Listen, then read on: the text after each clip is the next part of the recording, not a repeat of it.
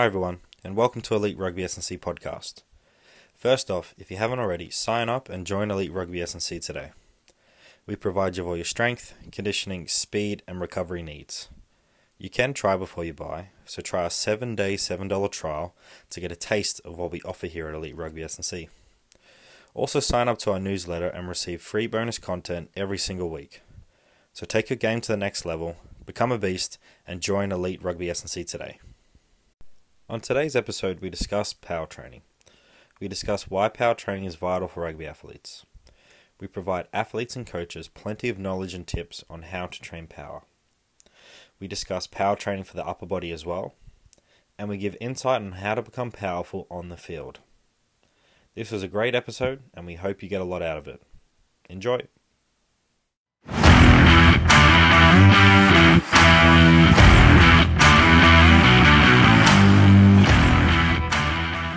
So g'day Ben, how are you today? Yeah, really well, thank you, Kieran. How are you? Yeah, I'm going well, thanks. It's a bit chillier this week down in Canberra. It's starting to feel like winter. The summer is definitely gone. Yep. I'm in Canberra, but in a different place today. Definitely feeling it. Hence why I've got a jacket on at the moment. Yeah, the heater has turned on. So in Canberra, as soon as Anzac Day finishes, the heater is on. It was definitely working last night. Yeah. So today we're going to be talking about how to become a powerful beast. So the first question off the bat is, why does being powerful matter for rugby? Yeah, really good question. I think a lot of people make the mistake of thinking that size and strength is what creates a really good rugby player. Look, that's an important component, but your ability to produce force quickly, and sometimes it's an actual physiological thing, and sometimes it's an actual skill. You think of once you're in contact, leg drive, continuing to pump those legs, speed, jumping height, the ability to pass the ball quickly as well. So these all come under the characteristics of power. Yes, you do work on strength to help with that, but power is not only a physiological thing, it's actually a skill and a coordination thing that you have to continue to work on to maximize how well you play football. What's your thoughts? Yeah, totally agree. It's everything in rugby happens so quickly, so you can't just be slow about it. You have to be fast. You have to react and then express that force and in the direction that you need to. So if it's like a ruck or you're fending someone, or if it's a quick sidestep, you need to be fast to react. So it's definitely that cognitive aspect, but how do then I apply force to then beat my defender or catch up to my defender? Or it's just hugely important for rugby. And I think that's what separates a lot of really world-class rugby players and just the different competitions of rugby is players are faster and more powerful. They're probably the same size, but they just express that force so much better than other rugby players. Yeah, totally agree. So what is power? We have talked about this on a previous episode, on episode 9 of the podcast, so S&C terminology. So we defined it as the ability to generate high levels of force and apply that force as quickly as possible. So we need strength, but we need to express that strength quickly, and that's what power is. Yeah, and look, power comes into the several categories of that as well. I think there's more your slower type of power, which is like your Olympic lifting. It's actually power, but it's more at a slower speed, really, compared to, say, sprinting, plyometric work, and that type of work. So even within power, there's different speeds and velocities and forces involved as well. And like I keep saying, it's also a huge coordination thing, just because you can jump, do a great trap bar deadlift jump. Doesn't mean that you're good on one leg. So when it comes to expressing power on one leg, you need a fair bit of coordination and strength around your hips and ankles and knee joints to actually display that power that you've produced in the gym as well. Totally. So when looking at Super Rugby, who comes into mind as being powerful and who stands out? Yeah, well, it really depends on your position. You can think some of the centres are particularly powerful. And when you think of centres, you think change of direction and once caught in contact that they can actually power their way through. So there's several in the Australian comp at the moment. One that I've had a little bit to do with Len Ikitau. Brilliant over 5-10 meters, great lateral stepping, brilliant in contact, and it's no surprise that I think his highest snatch was 130 kilos. So he's a bit of a beast there. So is he super strong? No, he's definitely not. But he can apply a lot of force really quickly. But his overall absolute strength isn't up there with some of the other players. He just lights up really quickly. Even with his passing as well, he's got exceptional speed and accuracy with that as well. Have you got some players that you think of? Yeah, I think Ardie Savea, he's been around for so long now, but he has probably got the best leg drive in the game. You think you've tackled him, and he just keeps pumping those legs and gains more meters and sometimes scores that try. So he's done it for many, many years now. I think he's a really great example. And then one recently over the last few years has been Rob Valentini. I think he's highly underrated as a number 8 or number 6, depending where you play him. And just he's a devastating ball runner. And he's just a really good defender. You're never going to get an easy shot on him, and he's always going to put a hard shot on you. And that try he scored on last weekend against the Hurricanes, putting that kick through, was just incredible as well. To outrun a number 10, yeah, he's definitely going to remember that for a long time. But also players like Sean McMahon, who's playing overseas in Japan, him and Michael Hooper have always been people I thought are quite powerful in contact, defending or attacking. And just, they're not always the biggest people on the field, but they just hit hard, they carry hard, and they keep pumping their legs every single time. Yeah, well, let's move probably to the front row and our Tongan Thor, Daniela. Yep, can't go past him. You think of how powerful he is for a big guy. So this thing that separates him, like, yeah, he's strong, he can scrum well, but his speed and his ability to generate power is exceptional. So even for the big guys, if you are more powerful, you're actually more effective in contact. So if you can increase your 5 and 10 meter speed and your explosiveness, it's not just strength alone. It's the momentum that you take into contact that determines how good you are in contact. And these players have done so much skill work that they can express this force in rugby really effectively, and they do it week in, week out. Yeah. So how do athletes become powerful in the gym and then on the field? Yeah, I'm going to say practice, but really what it is there's never truly a strength session, and then there's never truly a power session. There's always blends, okay, all the time.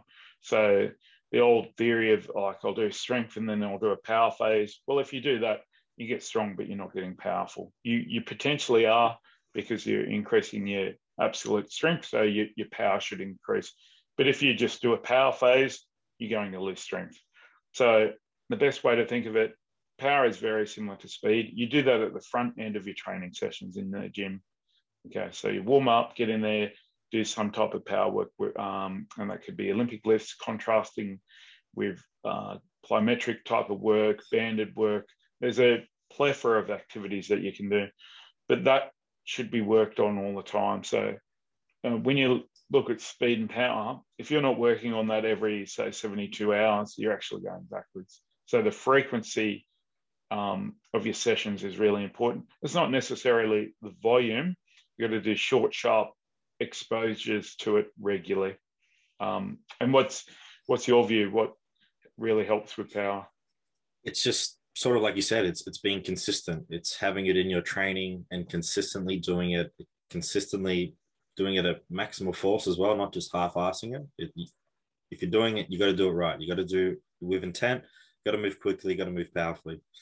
It's also building. So a topic that you brought up many, many times is building up their training vocabulary as well. So making sure it's just not the same power movements all the time. It's challenging the athlete, changing the directions, going off one leg, two leg, and just adding in some loaded jumps, but also their body weight as well, and just really challenging them. But they are earning the right to be challenged as well. You're not going to move on to another exercise if they haven't got this one down packed first. So yeah, I think building up their training vocabulary is extremely important in this space.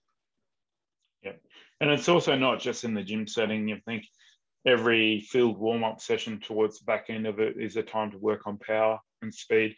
Within every speed session, you're going to work on it as well. So it's one of those nice things that you can do in the gym and on the field, and you should be doing it as well. Awesome. So an old study now, because it is over 10 years old, but it's sort of like a nice red wine that is aged quite well, as I said before. Comey et al. So in 2011 had a study, so developing maximal neuromuscular power. They had some training considerations. So we're just going to quickly go through all these. So the first one off the bat is strength is the foundation for power. Yeah, absolutely. You think strength is a foundation for power, strength, endurance, everything. So basically, you've got to improve your strength to give you those qualities. So that's a known thing, and yeah, that totally makes sense to me. Hopefully, it makes sense to everyone out there as well. Totally. And you don't have to wait until they get a certain amount of strength in your athletes. You can start teaching those basic jumping and landing, absorbing, and then applying force. You might hear people say you need to squat a certain amount of weight before doing certain jumps, but if we're practicing and teaching good movement patterns, you can do it straight away. Yeah, I guess if that was the case, you had to reach certain strength levels. People wouldn't be allowed to do athletics when they were younger because they're sprinting and jumping.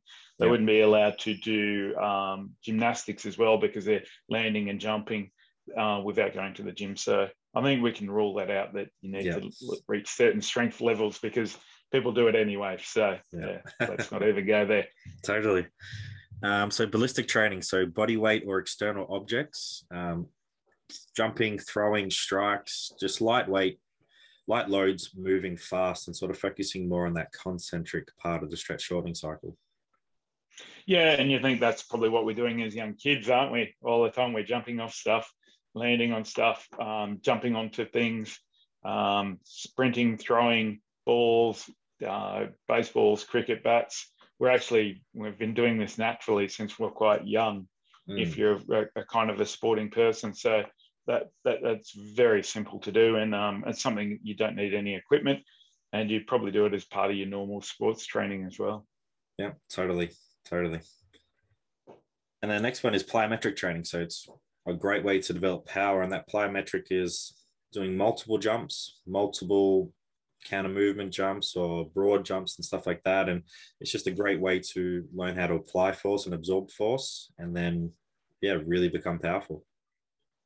Yeah, I can remember at uni, you go back to some of the power training. You can go back to when the ancient Greeks were doing plyometrics and jumping and different things for their events. So it goes back thousands of years. Once you've got the ability to absorb a landing, so you jump off something and you can control that, then you move to the more repeat efforts where it's using the stretch shorten cycle and actually exploding and not control.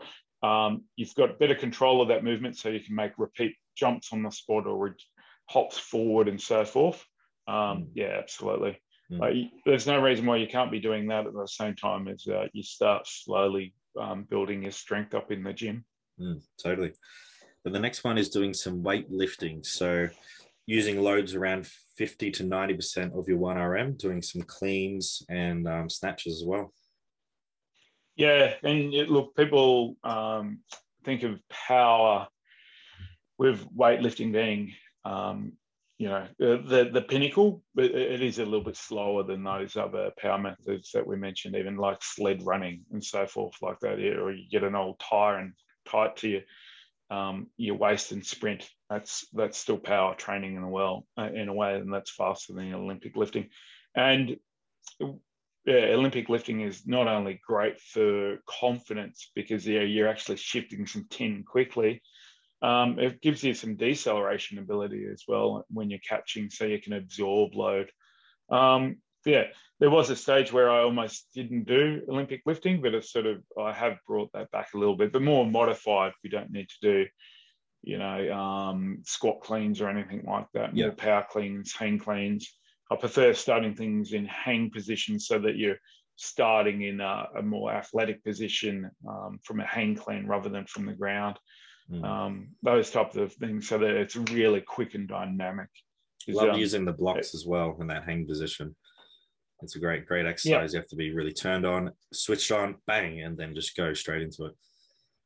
Yeah, and you can produce force from shorter ranges. So you've really got to, you haven't got this long range to actually create that force. You've got your hips in a shortened position, and they've got to develop force really quickly, which is why a lot of sports, you've got to make this force from a very limited time frame and distance. So if you're rocking backwards or taking your time to develop force, it doesn't translate over a lot of the time.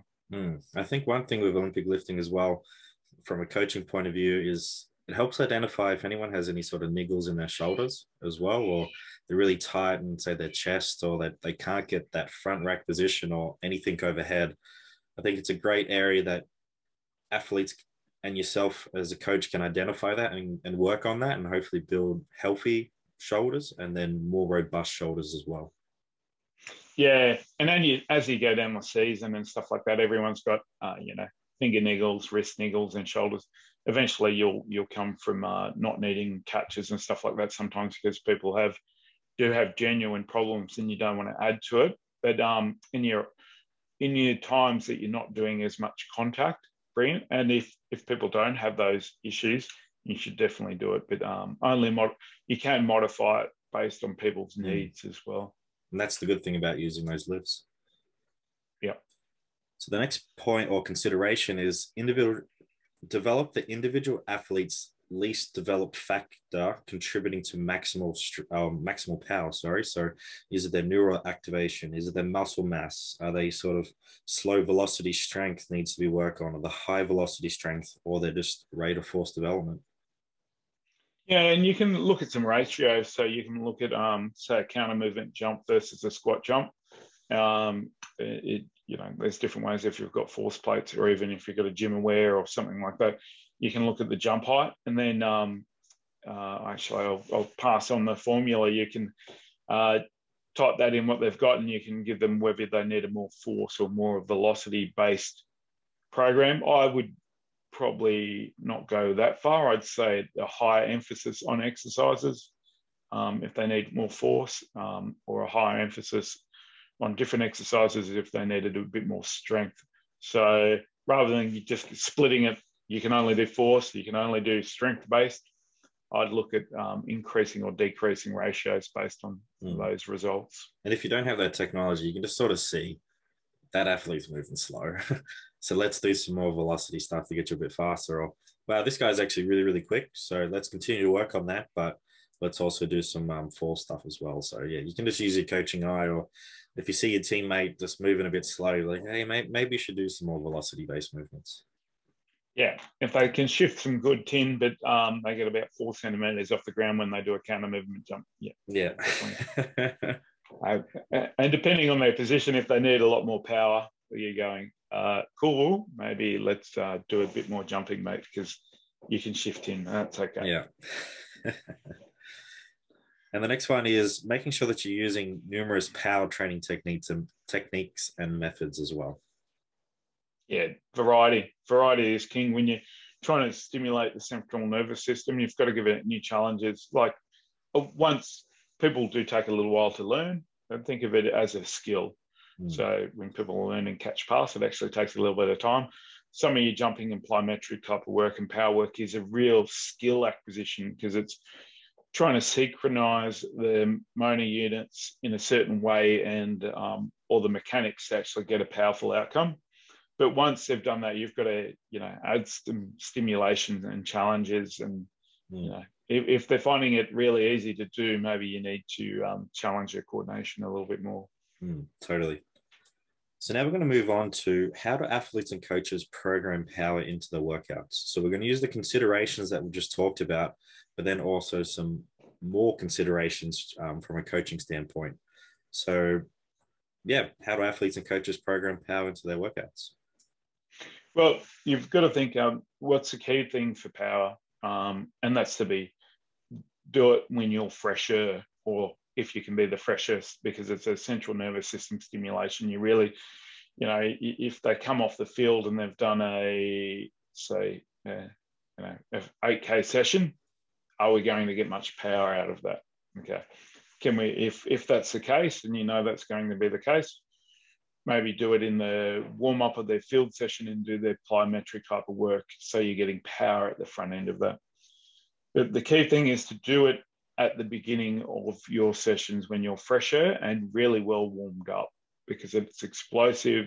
You don't want to induce too much fatigue or anything like that, because we want to get something out of it. Later on down the track, you can do some power endurance where you're challenging them, but that's a couple of years down the track type of thing. You can do some power circuits.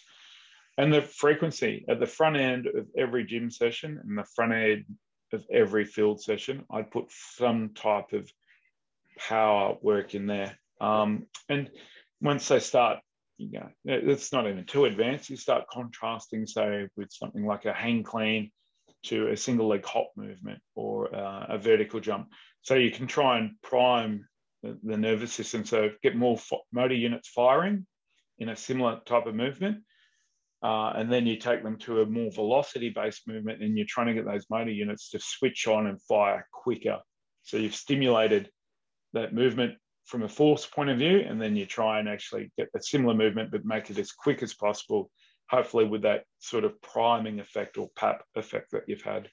What's your views? What's some tricks that you've used? I think you've touched upon it really well. It's just making sure that you're sprinkling it into every session that you can. Observing something I mentioned before, observing the training. And if you're getting the athletes, say if you're a coach out in the field, 20 minutes after the start time, but they just did, I don't know, they just got smashed in that 20 minutes. Maybe you don't need to do it. You might need to do something else, and just making sure you're observing training quite well. But yeah, if you can just sprinkle it into every single session and work on different things, but the athletes can see how they work together.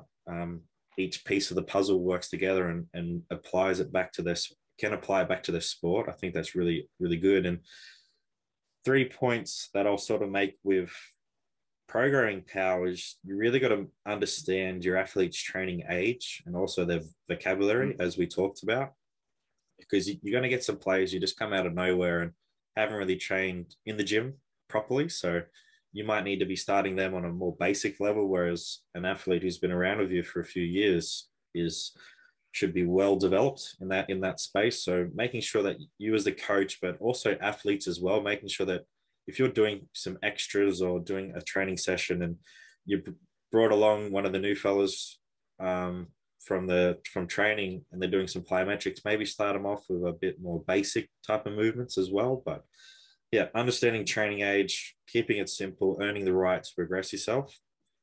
But it's also understanding what position you play and the requirements of that position as well. So a center, say Len Ikitau, is going to be doing a lot more or different movement patterns compared to Taniela Tupou. So it's, just making sure that you know what position and the requirements. And have you got any thoughts about that, Ben? Yeah, definitely. You think of, are they needing more single leg work? Are they needing more lateral work? Are they needing a cognitive process in that? So I can think of something very, very simple. Like rather than a box squat, you think for your back three guys, do a single leg box squat. So that they've actually, and that way you're making sure that they can use either leg. So if they're caught in a position where they're going to jump up for a high ball, they can do it off either leg. Okay. Rather than a two-legged box jump, which doesn't really transfer to power for those positions. Yeah, great at first, brilliant, but go to single leg. You can think of some of the, let's say, your type 5 type of guys, some power stuff might be made for them in very low positions and powering out. You think of defending near the line, say when people are picking and driving, they've got to go from a very low body height and without moving backwards at all, because you could be conceding some distance, they've got to shoot out and generate power. Would your backs need to do as much of that? Probably not. So they're the type of things when you consider. So you start looking at the key parameters for each position. So you think of your lifters in a line out. You're going to do a lot more overhead push press type work, push press even where it's unstable. Like you might have your push press where there's bands and plates dangling around. So they can do it suddenly, but overhead they can stabilize. versus your line out jumpers, who are going to be able to generate vertical force really quickly, but they can step into it from their right leg, left leg. They can step backwards and then jump, step forwards off one leg and jump, or even twist into it. So they're the types of things that you play with for the power point of view. And I think another consideration when programming power is understand what makes that athlete special. If it is their power, let's keep working on it. So knowing their strengths and individual weaknesses as well doesn't mean you can't work on the weaknesses, but making sure that you understand that athlete is special because of this reason, and I'm going to continue to develop that, and not just put in a whole different program that doesn't keep developing that and works on their weaknesses instead.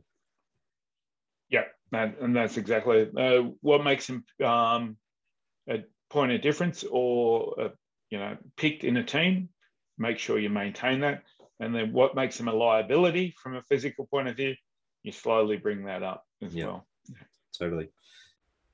Hi everyone, we just want to take a quick break from this episode. We hope you're enjoying the episode so far, and also all the content we have produced. We appreciate all the support from our listeners and followers so far. If you haven't already, sign up to Elite Rugby S&C newsletter today. We provide you with free, exclusive content every single week to our subscribers. Please find the link in our bio. Remember to like, subscribe, and share Elite Rugby S&C on all social media platforms to all your families and friends. Thanks again for your support, and now back to the episode. So when programming power, there's many different directions. So we got our vertical component, horizontal, rotational, and lateral. How are you programming that into the sessions? Yeah, let's probably look at how you do it from a progression point of view. So you're probably going to go, let's look purely at horizontal. Okay. At first, you're going to get someone to do something like a broad jump where they jump out, land. Okay. Then what you might do from that is then you go out to a triple jump, broad jump, where they multiple broad jumps and land. Then you take that out to a single leg broad jump, land. Then you take it out to a multiple broad jump on one leg and have a landing. Then you might start taking it up to things where it's not just vertical, horizontal. You start adding things like hurdles with different heights. So they might do a broad jump up to it and then a couple of hurdles and then land on one leg. So you're adding to the complexity all the time as you do that. So you've got control, then control with double leg, then you've got control with single leg, then you've got control multiple double leg, and then you're adding a few different components. And then at the last stage, you'd actually start adding some type of cognitive decision that they do to which jump. So, someone might yell out a number and they've got to jump to a certain number. We're doing multiple jumps and then land. So they've got to react and respond.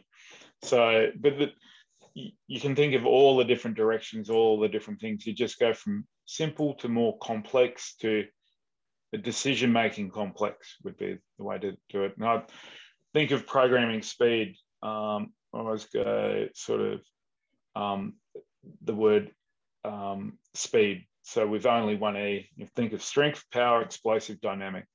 So have they got the strength to do it? Have they got the power? Are they explosive, which is a repeat effort? And dynamic is multiple different things in a dynamic decision-making methodology. So that's when I'm thinking of plyometrics, speed, or power training. I'm thinking speed as my acronym that I remember. Wow, that's a good little acronym you got there.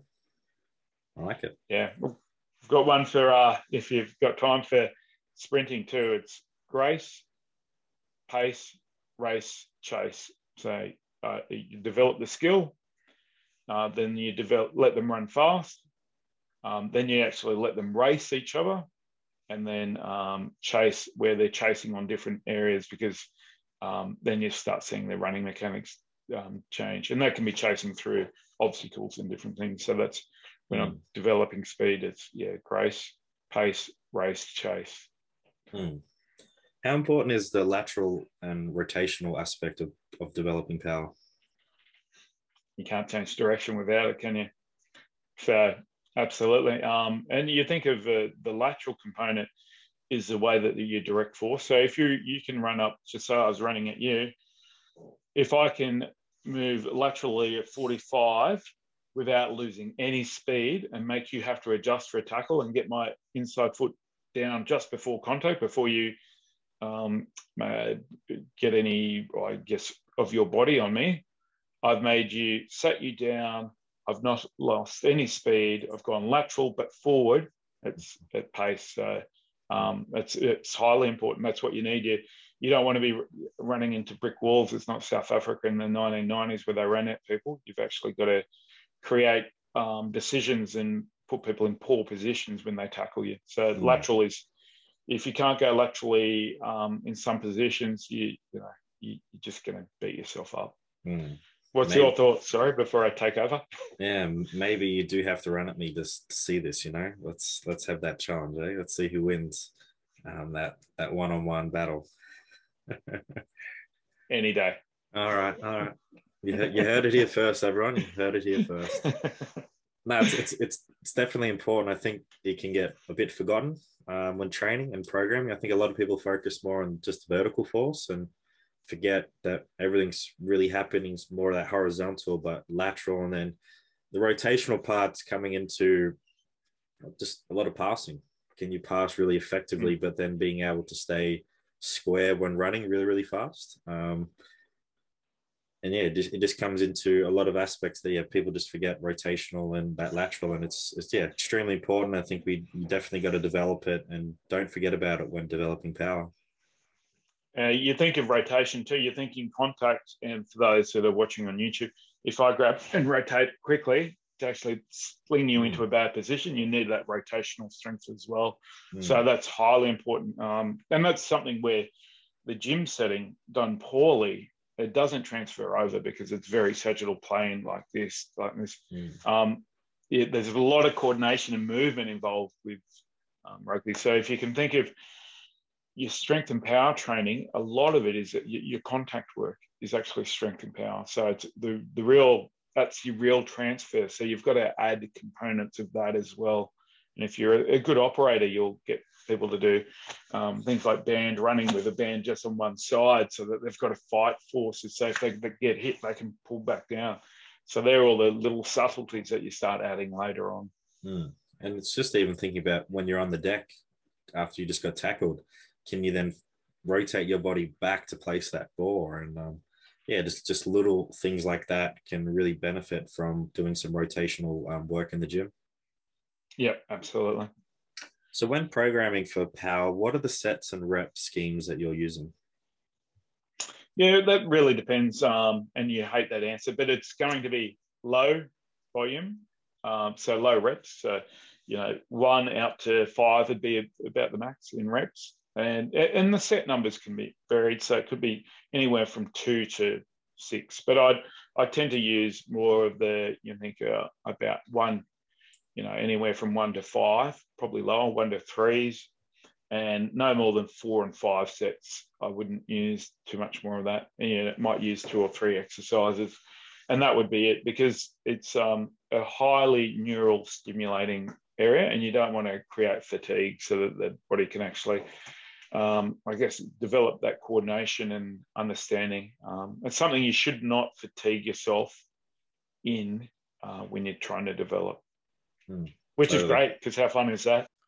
So a popular method when doing power is contrast training. So lifting something heavy, let's say above 80%, and then straight into a power exercise. How have you used this in your coaching? Yeah, I probably haven't gone as high as 80, like for a 1RM there. So I'd probably more go a force-based power movement. So you think of like a counter movement jump with a barbell or trap bar, could be some form of something like a hang clean or a hang snatch, that type of work. And then going to more a really ballistic body weight activity like jumping and so forth, or single leg hops, or even a sled sprint or a banded run. That's what I'd use it for. Tend not to use so much the strength. I think to give you an idea, when I first learned about this, we're going back to, I think it's the 2000s, so like 2001, even before that. So it's been used for a long time. People have rebranded it as French contrasting. It was never called that. So it's been around for a very, very long time, and it's really efficient and really effective. That's where you use some low sets and reps. So it might be 2-3 reps, and the same with the secondary exercise, and then a long rest, and you repeat that. Tend not to go into the using 3 different ones. I just think you lose a little bit from a fatigue point of view. That's probably why I don't use as heavy as well, because it's more strength orientated then, and I don't think you get more. And this is just my theory. You get more of the slow twitch sort of stimulation, or more after the fast twitch neural drive central motor system really ramped up, and then putting it in a very fast movement. How about you? How have you used it? Yeah, I think I've used it very similar in the way that you just said.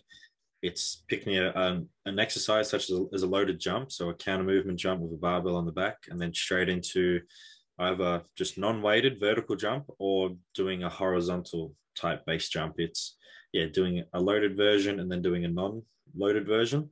And it's making sure that I'm targeting some different directions, but they complement each other really well, those exercises. And it's not fatiguing the athlete. It's just making them feel powerful and really alert and explosive. And I think a lot of young coaches and athletes as well can just think, I'm going to do a power session, but they do so many reps and sets. So we'll do a tri-set. And I think if you're doing a tri-set and you get to that third exercise, I think you're just gone. I think 2 is probably the max that you want to do if you're doing a contrast set, or just even power. If you're doing back-to-back exercises, you can do it, but it's just as you touched on, you got to make sure that you're not too fatigued and your power output doesn't get diminished too much, because if it gets diminished and you're not really targeting that power and probably getting the benefits that you want from those exercises in that session as well. So it comes back to what you've been saying at the start. Make sure we do it at the beginning of the training session after a really good warm-up, and just do exercises that gets the best bang for your buck and is using different directions, challenging the athlete, and just progressing when you need to. Yeah, I agree. So do I need to be training power, do I need to be doing power training for my upper body as well? If so, what does that look like? Yeah, interesting. If you want a powerful upper body, I would.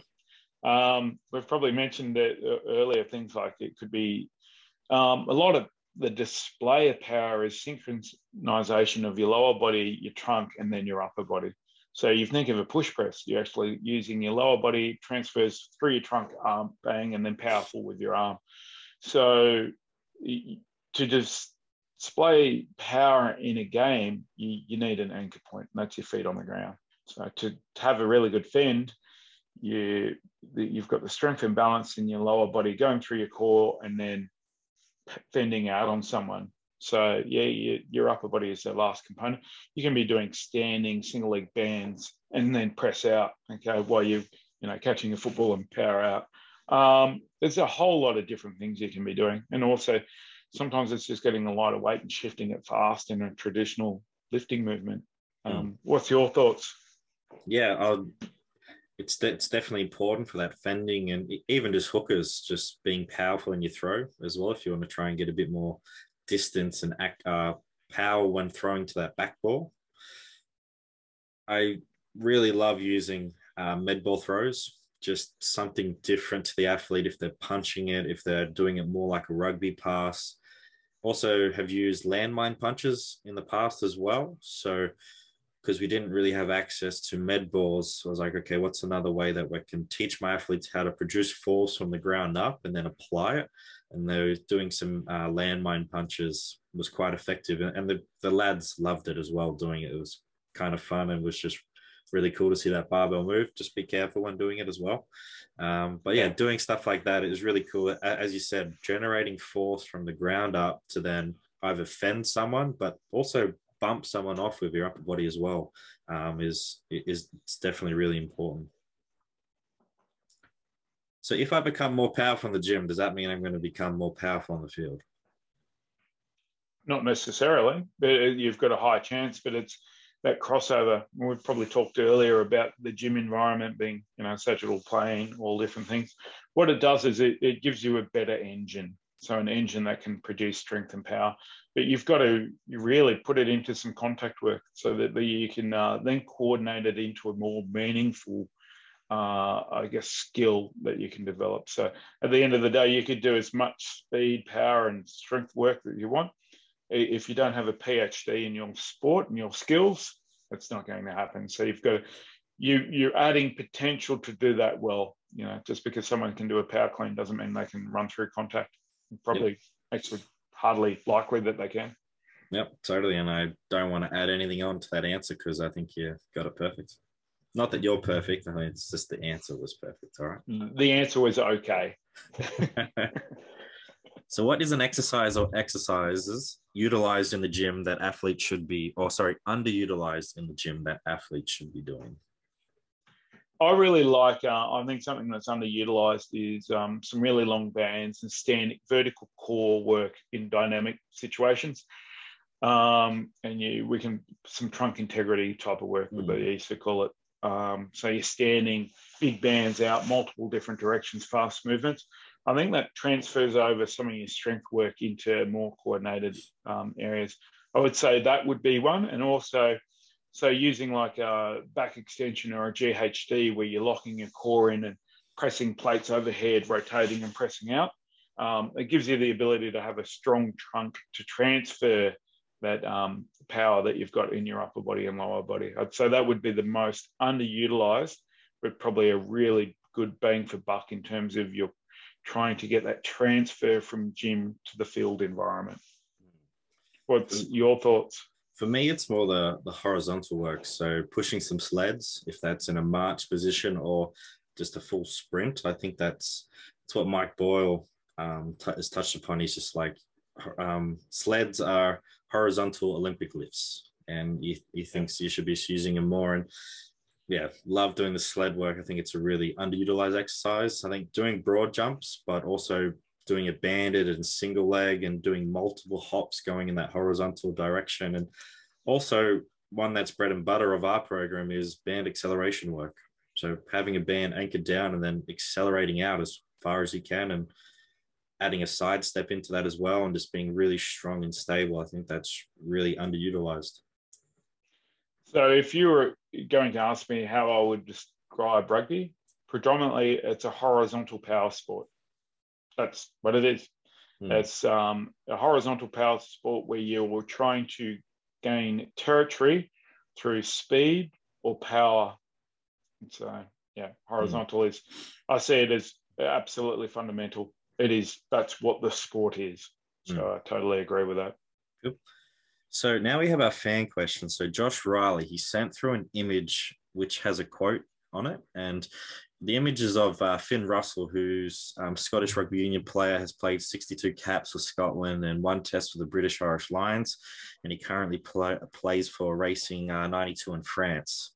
So he says in relation to comments about his body image. So I'm a rugby player, a fly half, not a bodybuilder.